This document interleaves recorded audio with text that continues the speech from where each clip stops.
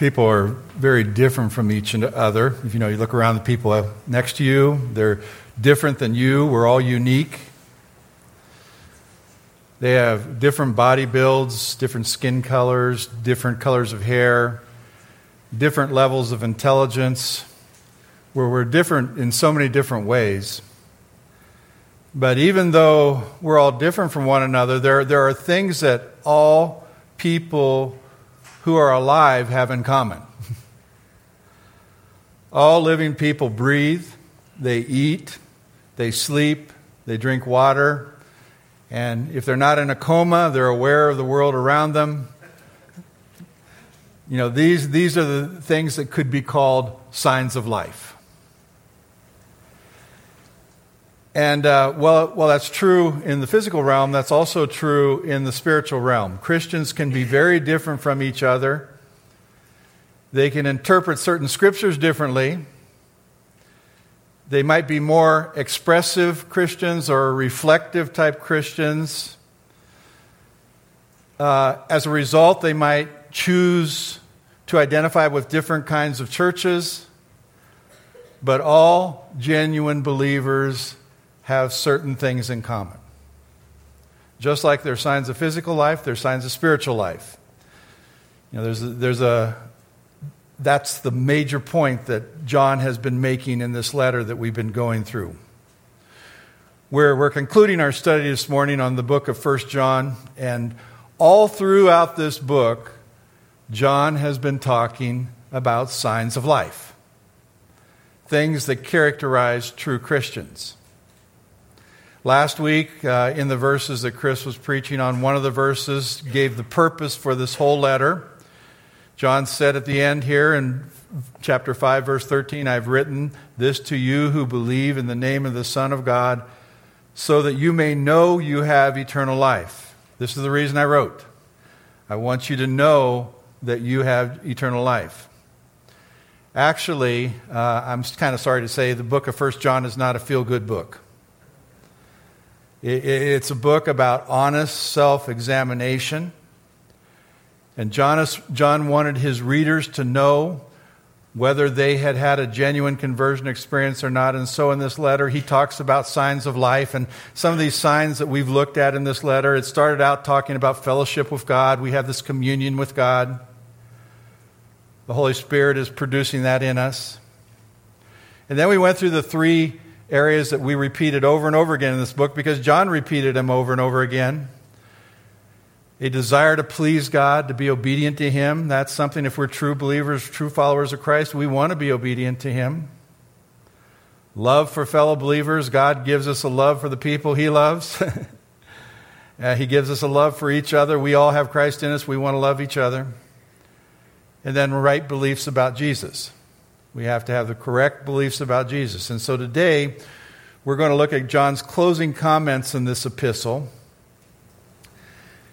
And as we look at these last few verses, we want to begin by asking ourselves, how are these verses related to the context of the rest of the book? And well, in this passage, John's going to make three declarations about what we as believers know to be true. These three assertions are all introduced with the words, "we know." "We know" is repeated 3 times in this passage. And they kind of sum up where we've been in this book. Follow with me as I read the passage. John begins, "We know that anyone born of God does not continue to sin. The one who is born of God keeps him safe, and the evil one can't harm him." That's the first "we know" statement. Secondly, he says, "We know that we are children of God and that the whole world is under the control of the evil one." And thirdly, he says, "We know that the Son of God has come and has given understanding so that we may know who is true, and we are in Him who is true, even His Son, Jesus Christ. He is the true God and eternal life. Dear children, keep yourself from idols." Now, we're going to go through each of those three "we know" statements. And the first of them is telling us that we have as believers, genuine believers, we have victory over sin. He says this, we know that anyone who is born of God does not continue to sin. The one who is born of God keeps him safe, and the evil one cannot harm him.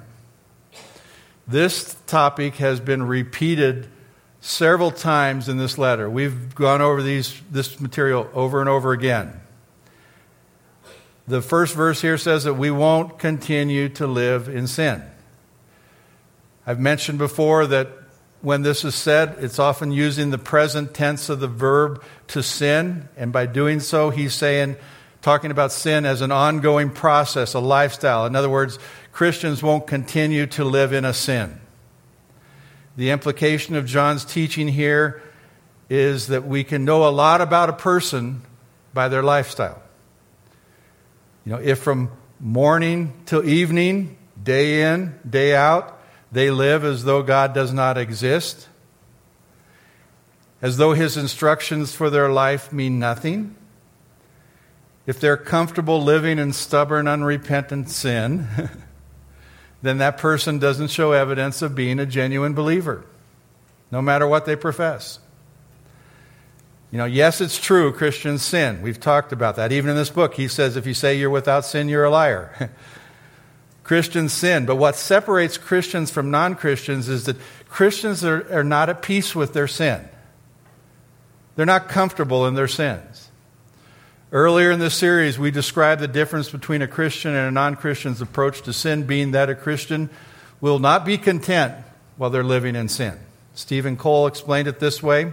He said, new birth has an obvious result, namely a desire for a righteous life. He continues, while true believers fall into sin, they can't live indefinitely in it. The change of nature results in a change of behavior. He used that illustration we used earlier in this series, that if a pig falls in a mud hole, he wallows in it and doesn't try to get out because that's his nature. He loves the mud. That's where he wants to be. But if a sheep falls into a mud hole, it wants to get out, get cleaned up, and avoid falling in that hole in the future because it has a different nature. And he suggests that that's how it is with the true child of God. They're not comfortable there. So the critical question for us is, what do our life choices say about us? Verse 18 says that anyone who's born of God does not continue in sin. So the million-dollar question is, have we been truly born of God, and is our new birth evident through our lifestyles and choices? Dr. Stephen Larson, he's one of the teachers for Ligonier Ministries, Dr. Sproul's ministry. He wrote a book called Absolute Assurance. And in that book, he shares this, and it's a little bit long, but let me share it with you anyway. He says, upon graduating from seminary, my first ministry assignment was working in a church with college students and young married couples. It was during that time I made a startling discovery that has influenced me to this day. He says, to my amazement, many of the church members I served had lived many years under a false assurance of salvation. He says, this sobering realization first hit me when I hosted an out-of-town weekend retreat for a group of young married couples. Some 40 husbands and wives traveled with me to the beautiful Ozark Mountains, an ideal place for reflection and solitude. He says, that Friday night, as we gathered together in a large meeting room, our first session, I asked everyone to share how they came to know Jesus Christ. And I was totally unprepared for what I heard. He said over half the group that evening gave essentially the same testimony. Again and again, they shared that years earlier they had gone to church, walked an aisle, talked to a counselor, prayed a prayer, been baptized, and presented to the church as a new Christian. He says, but by their own sad admission, their life never changed. Despite this initial step toward Christ, they continued to live indifferently toward God, to run with the world, to pursue sin with increasing pleasure. He says, by their own testimonies, their lives didn't change because they had not been born again. They had merely gone through the outward motions of religious activity without experiencing the inward reality of regeneration. He says, not until some years later did they come to this sobering awareness. Only then did they realize that they were lost. And only then were they truly born again. He says, I was shocked The majority of this group had grown up in Bible-believing churches, but they had lived their lives for many years under the deadly delusion that they were in God's kingdom. Although they had received the well-meaning assurance from a counselor or a pastor or a parent, they had never received that assurance from the Holy Spirit. Just think about it. Over half the people that weekend said they had been religious, but lost. He says, I find that frightening. Even more alarming is the likelihood that this experience is a microcosm of the church as a whole today. Vast multitudes in the church saying, I believe, I profess to know Christ, but their lives deny it. After 2 decades of pastoring and preaching around the country, he says, it's been my conviction that many professing Christians live under a false assurance of salvation. Though they attend church and are outwardly religious, many of them devoutly so, they nevertheless remain lost. He says, I pastored another church for 14 years, and I can say that most of those converted during that time were members of the church. Fine, upstanding, seemingly moral people. They were Sunday school teachers, deacons' wives, choir members, and like. People who had spent the majority of their life under the delusion that they were Christians when they were not. He says, lest there be any misunderstanding, if there is no confession of sin, or confession of Christ, or obedience, or love, or righteousness, that means there's no conversion, no salvation, no heaven. He says the practice of their lives betrays the confession of their lips. Although they claim a relationship with Christ, it's non-existent. He says, tragically, the longer they go to the church and are exposed to the truth without being converted, the harder their hearts become. Rather than softening their hearts to the work of the Holy Spirit, they resist Him and they become callous, often unconsciously. He says, here's how it works. A person goes to a doctor to get a tuberculosis shot so as not to contract the dreaded disease. The doctor, to prevent the patient from contracting the illness, actually injects him with a small dose of the virus itself. And strangely enough, a small dose of TB prevents one from contracting the full-blown disease. The shot serves to build up the patient's immunity. The lesser prevents the greater, keeping one from acquiring the real thing. He says this is precisely what happens with so many people spiritually. They receive a small dose of religion, but it only inoculates them, preventing them from ever receiving the one true reality, Jesus Christ. They come to church, they read their Bible, they pray, they even shed a tear, but they're not born again. Through increased exposure to Christ, their resistance to the convicting work of the Spirit is built up, thus hardening their hearts and keeping them from entering into a personal relationship with Jesus. Untold multitudes of people within the church today are just like this. They've been inoculated with the gospel, but never contracted the real thing. They have walked the aisle, prayed the prayer, signed a card, made a decision, been baptized. They have joined a church, attended Sunday school, sung in the choir, given their money. They've even served in church leadership, but despite all this, they haven't yet been converted to Christ.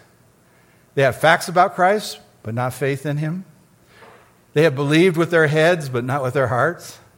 They have come to church, but not to Christ. They profess Christ, but do not possess Him. They have turned over a new leaf, but not received a new life. They have been reformed, but not reborn. They wear a cross, but they don't bear one. They know the Word of God, but not the God of the Word. They give their money to God, but not their life. They have a practical religion, but not a personal relationship with Jesus Christ. So many talk about reaching the unchurched, and rightfully so, but our mission field starts in the church. Truth be known, the unconverted church member is the hardest person to reach with the gospel. Assuming he or she is saved, they turn a deaf ear to the gospel, never applying it to their own life. Now that's quite a statement, isn't it? You know, somebody who was deeply invested in the church long before I experienced the reality of Christ, I don't want anyone to fall short of a true salvation. You know, as a young person, I grew up in a pastor's family. I was kind of socialized into Christianity before I truly encountered Christ in a life-changing way. I practiced the Christian religion long before I experienced new birth. And so now as a pastor, I want to call people to a genuine conversion experience. I don't know if this is just for one or two people here today, but if there's someone here today who has stopped short of really discovering Christ, open your hearts up to Him. Actually, it seems to me that there's two common errors that people make in relationship to their salvation. Either they have confidence in spite of the fact that there's no real change in their lives. They haven't started to really love God. They seldom do any self-examination. They make sin a habitual practice, and yet they hold on to a profession of faith they once made. That's one error. And on the other hand, there are those who are in constant anxiety about their spiritual state. They beat themselves up with self-accusations. They're morbidly obsessed with their failures. They always see reasons to doubt their salvation. And they don't want to sin, but they do, and so they doubt their salvation. Now that second one's a kind of confusing one, because I don't believe that necessarily means a person's not a Christian, that they haven't been converted. I believe that might be evidence that they really have. You see, Satan's an accuser, and he accuses us as believers, and he wants us to doubt our salvation. I really like the way Chris shared it last week. He shared John Piper's statements about, to people who doubt their salvation, and he said something like this. I'm going to butcher it, okay, Chris? But he says, if they're bothered by their sin, or at least want to be bothered by their sin, or even wish that they were bothered by their sin, that shows that God's Spirit's at work in them. Now, that was a rough paraphrase. But sorrow over sin may be one of the signs of life. And the weight of sin in our life can be an evidence that the Spirit is bearing down on us. It's been said that if you put a 400-pound weight on a corpse, it's not going to feel it. He or she's dead. He's not going to feel the weight of sin. But if you put a weight like that on a living person, they feel that weight every moment they carry it. The weight of sin can be an evidence of life. It was for David. He cried out after his sin with Bathsheba, and when he finally confessed it, he says, "When I kept silence, my bones wasted away through my groanings all day long. For day and night your hand was heavy on me, and my strength was sapped in the heat of summer." In other words, there's no peace for a Christian living in sin. And when somebody tells me what a failure they are because they repeatedly sin, I like to say it sounds like the Spirit of God's at work in you. That's a good sign. Feeling bad about our sin isn't evidence that we are unsaved. It's apathy toward our sin. It's unwillingness to even give up our sin that should concern us and make us look into our lives and see what's going on. All through this book, John tells us that God, as God's children, we can't stay in sin. Settle down in our sin. Get comfortable in our sin. Rather, with God's help, we should seek victory from it because we're going to want out of it. True Christians can't live with an unbroken pattern of sin. They can't carry a 400-pound weight on their shoulders everywhere they go. They don't want to carry it because they love God and they know God hates sin. If you love your sin more than you love God, something's wrong with your profession of faith.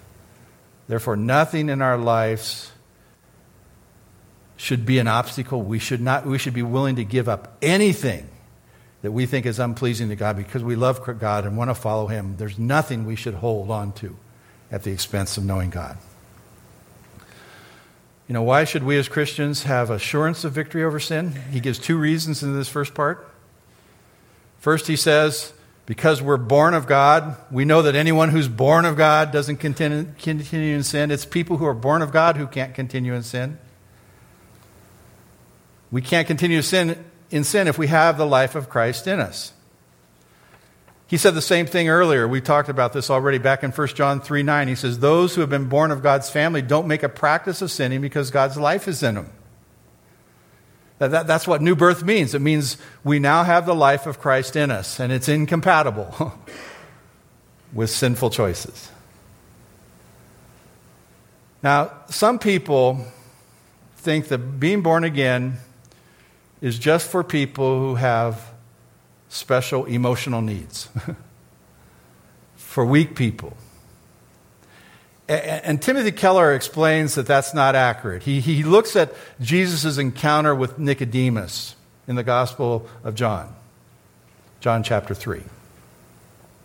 He says there was this great religious leader, Nicodemus, a leader of the Pharisees, an instructor of the law. He's one of the teachers, professors, a civic leader, a wealthy, accomplished man.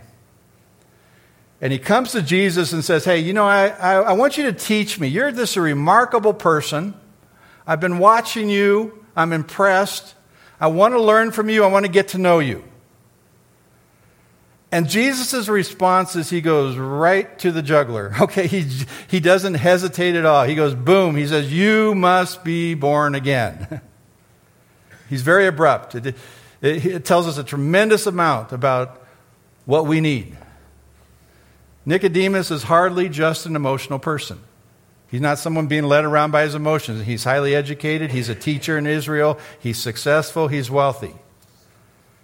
People who think that new birth is just for people who need an emotional encounter, that's for people who haven't made life work and they just need a crutch, they don't understand the conversion of Nicodemus. They don't understand this conversation Nicodemus has with Jesus.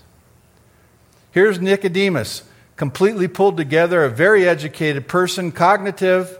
He's not just emotional, uneducated, or illogical. He's a person whose life is not falling apart.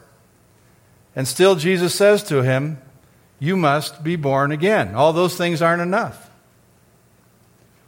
Other people think that becoming a Christian is about becoming more religious. Nicodemus, though, was not just an educated, successful, logical person. He was also very religious. And yet Jesus still says to him, that's not enough, you must be born again. Keller says that knocks out the popular idea that what it means to be born again is that you get really religious. You start going to church, you start praying, you start reading the Bible more. Isn't that what you think it means to become a Christian? But here's a man whose life is already filled with those things. It's filled with a religious structure. It's filled with moral structure. It's filled with reading the Bible. And yet Jesus looks at him and says, you're still lacking one thing. You have to be born again. And that proves that whatever new birth is, it can't mean get really moral, get really religious, and read your Bible. Being born again means something else. Whatever it means, it doesn't mean it's just for weak emotional people. Whatever it is, it can't just be for people who need more religion in their lives.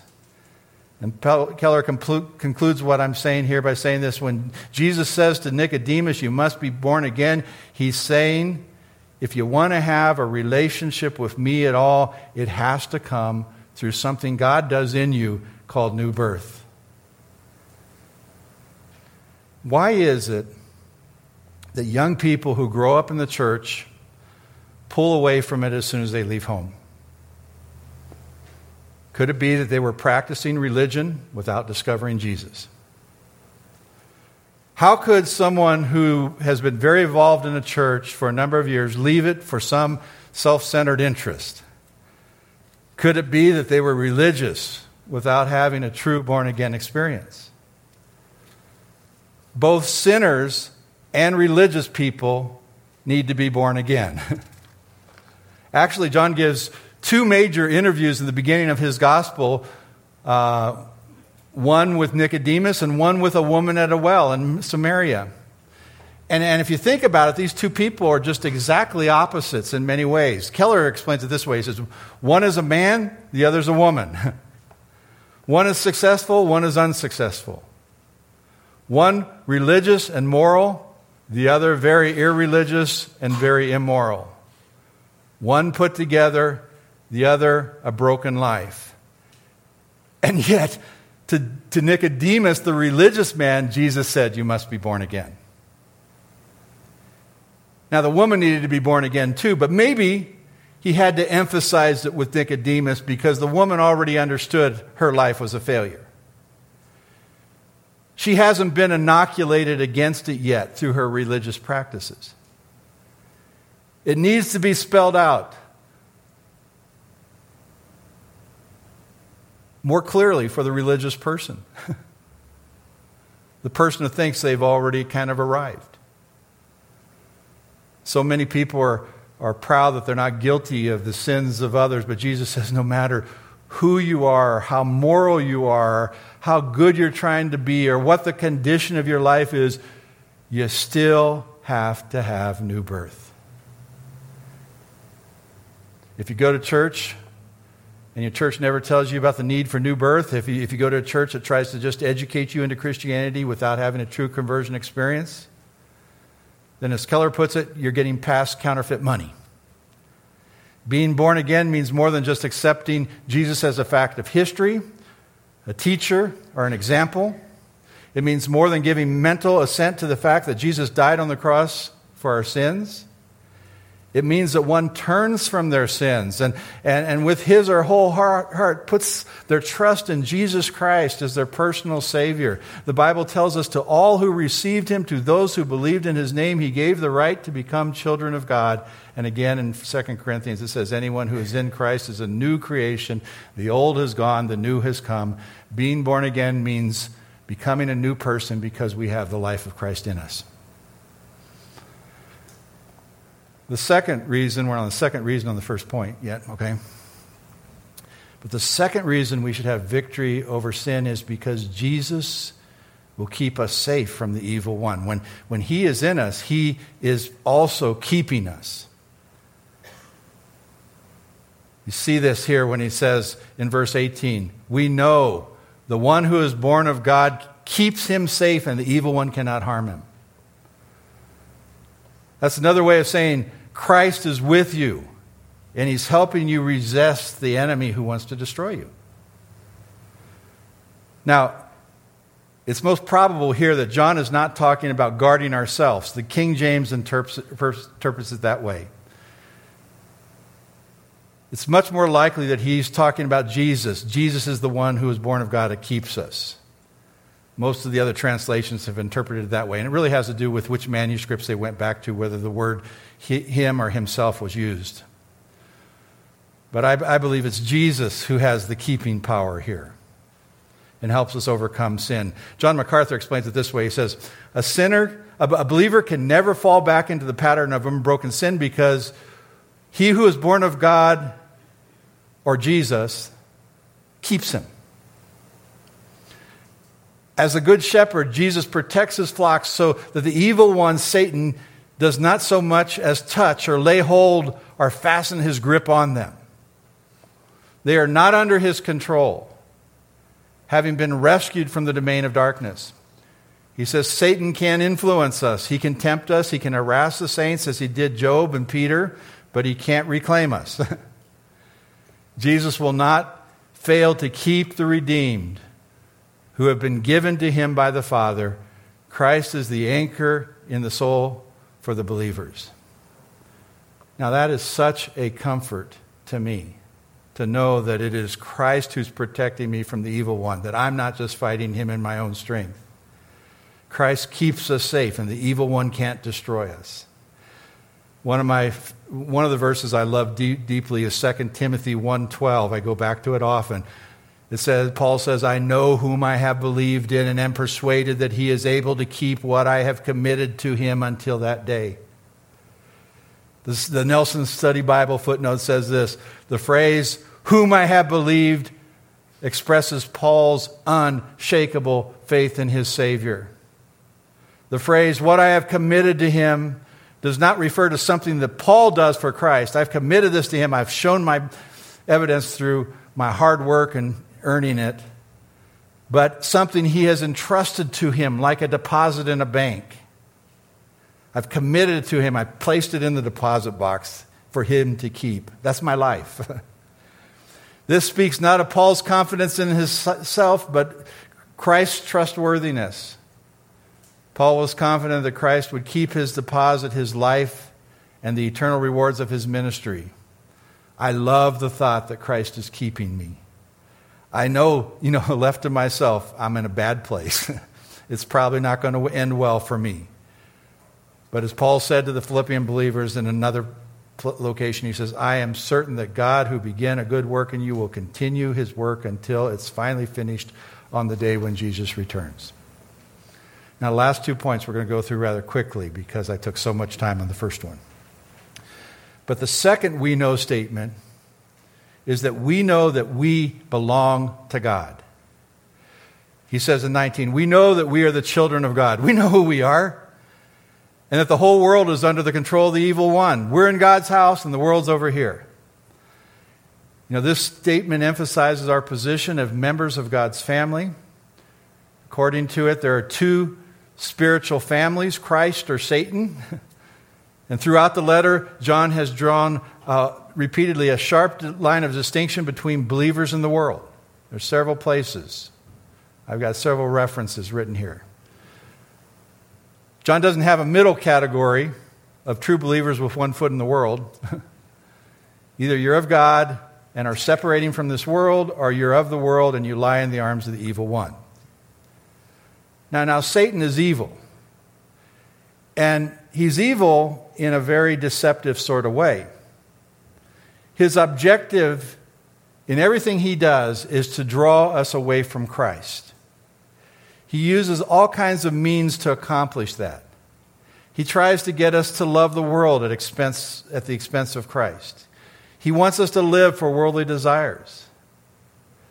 But we belong to God now, and we know that to live for the world is to give our lives to something that's going to perish. Only what God has done is going to last forever. Only what's done for God, I should say, is going to last forever. The God of this world blinds people's minds. People in the world can have a good day. They can wear a Life is Good t-shirt. They can enjoy a walk in the woods and at the same time be resting peacefully in the arms of one who's working to keep them away from God. In contrast to the world, believers are of God. They belong to and serve a new master. Their lives are God-centered, God-focused. Actually, what John's talking about here is a new identity. He's saying when you become a Christian, your identity changes. You're no longer defined by things like your culture, your biological family, or your job, or your performance. These things aren't foundational to your identity anymore. What makes you who you are now is you're part of God's family. Your identity is rooted in your relationship with God, who's now your Father, who's committed to you and who loves you, and Jesus Christ, who's keeping you. And because of this, there should be a fundamental difference in your priorities and goals from those of your non-Christian neighbors. It's not that what they do is bad, it's just that they are kept from God. And so the question we ask ourselves, are we living for God and His glory and His kingdom, or do we just attend church services a little more often than the rest of the population? First, we know that we have power over sin because Christ is in us. Secondly, we know that we have a new identity, for we are in Christ. And thirdly, we know that Jesus is God. Verse 20, we know also that the Son of God has come and has given us understanding so that we may know Him who is true. And we are in Him who is true, even in His Son, Jesus Christ. And He is the true God and eternal life. Jesus is God, and He is also eternal life. John ends this letter by saying that one of Jesus' purposes in coming is to give us a true knowledge of God. And this line sums up much of what he's been talking about all throughout this letter. Our union with God and our hope of eternal life come through Jesus Christ. And Jesus is accurately revealing God to us in His plan of salvation, which is Jesus Christ. Anything else we might be tempted to rely on for salvation is an idol.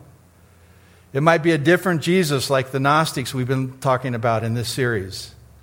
It might be a Jesus other than the God-man. It may be a different gospel than the gospel of the atoning death and resurrection of Jesus.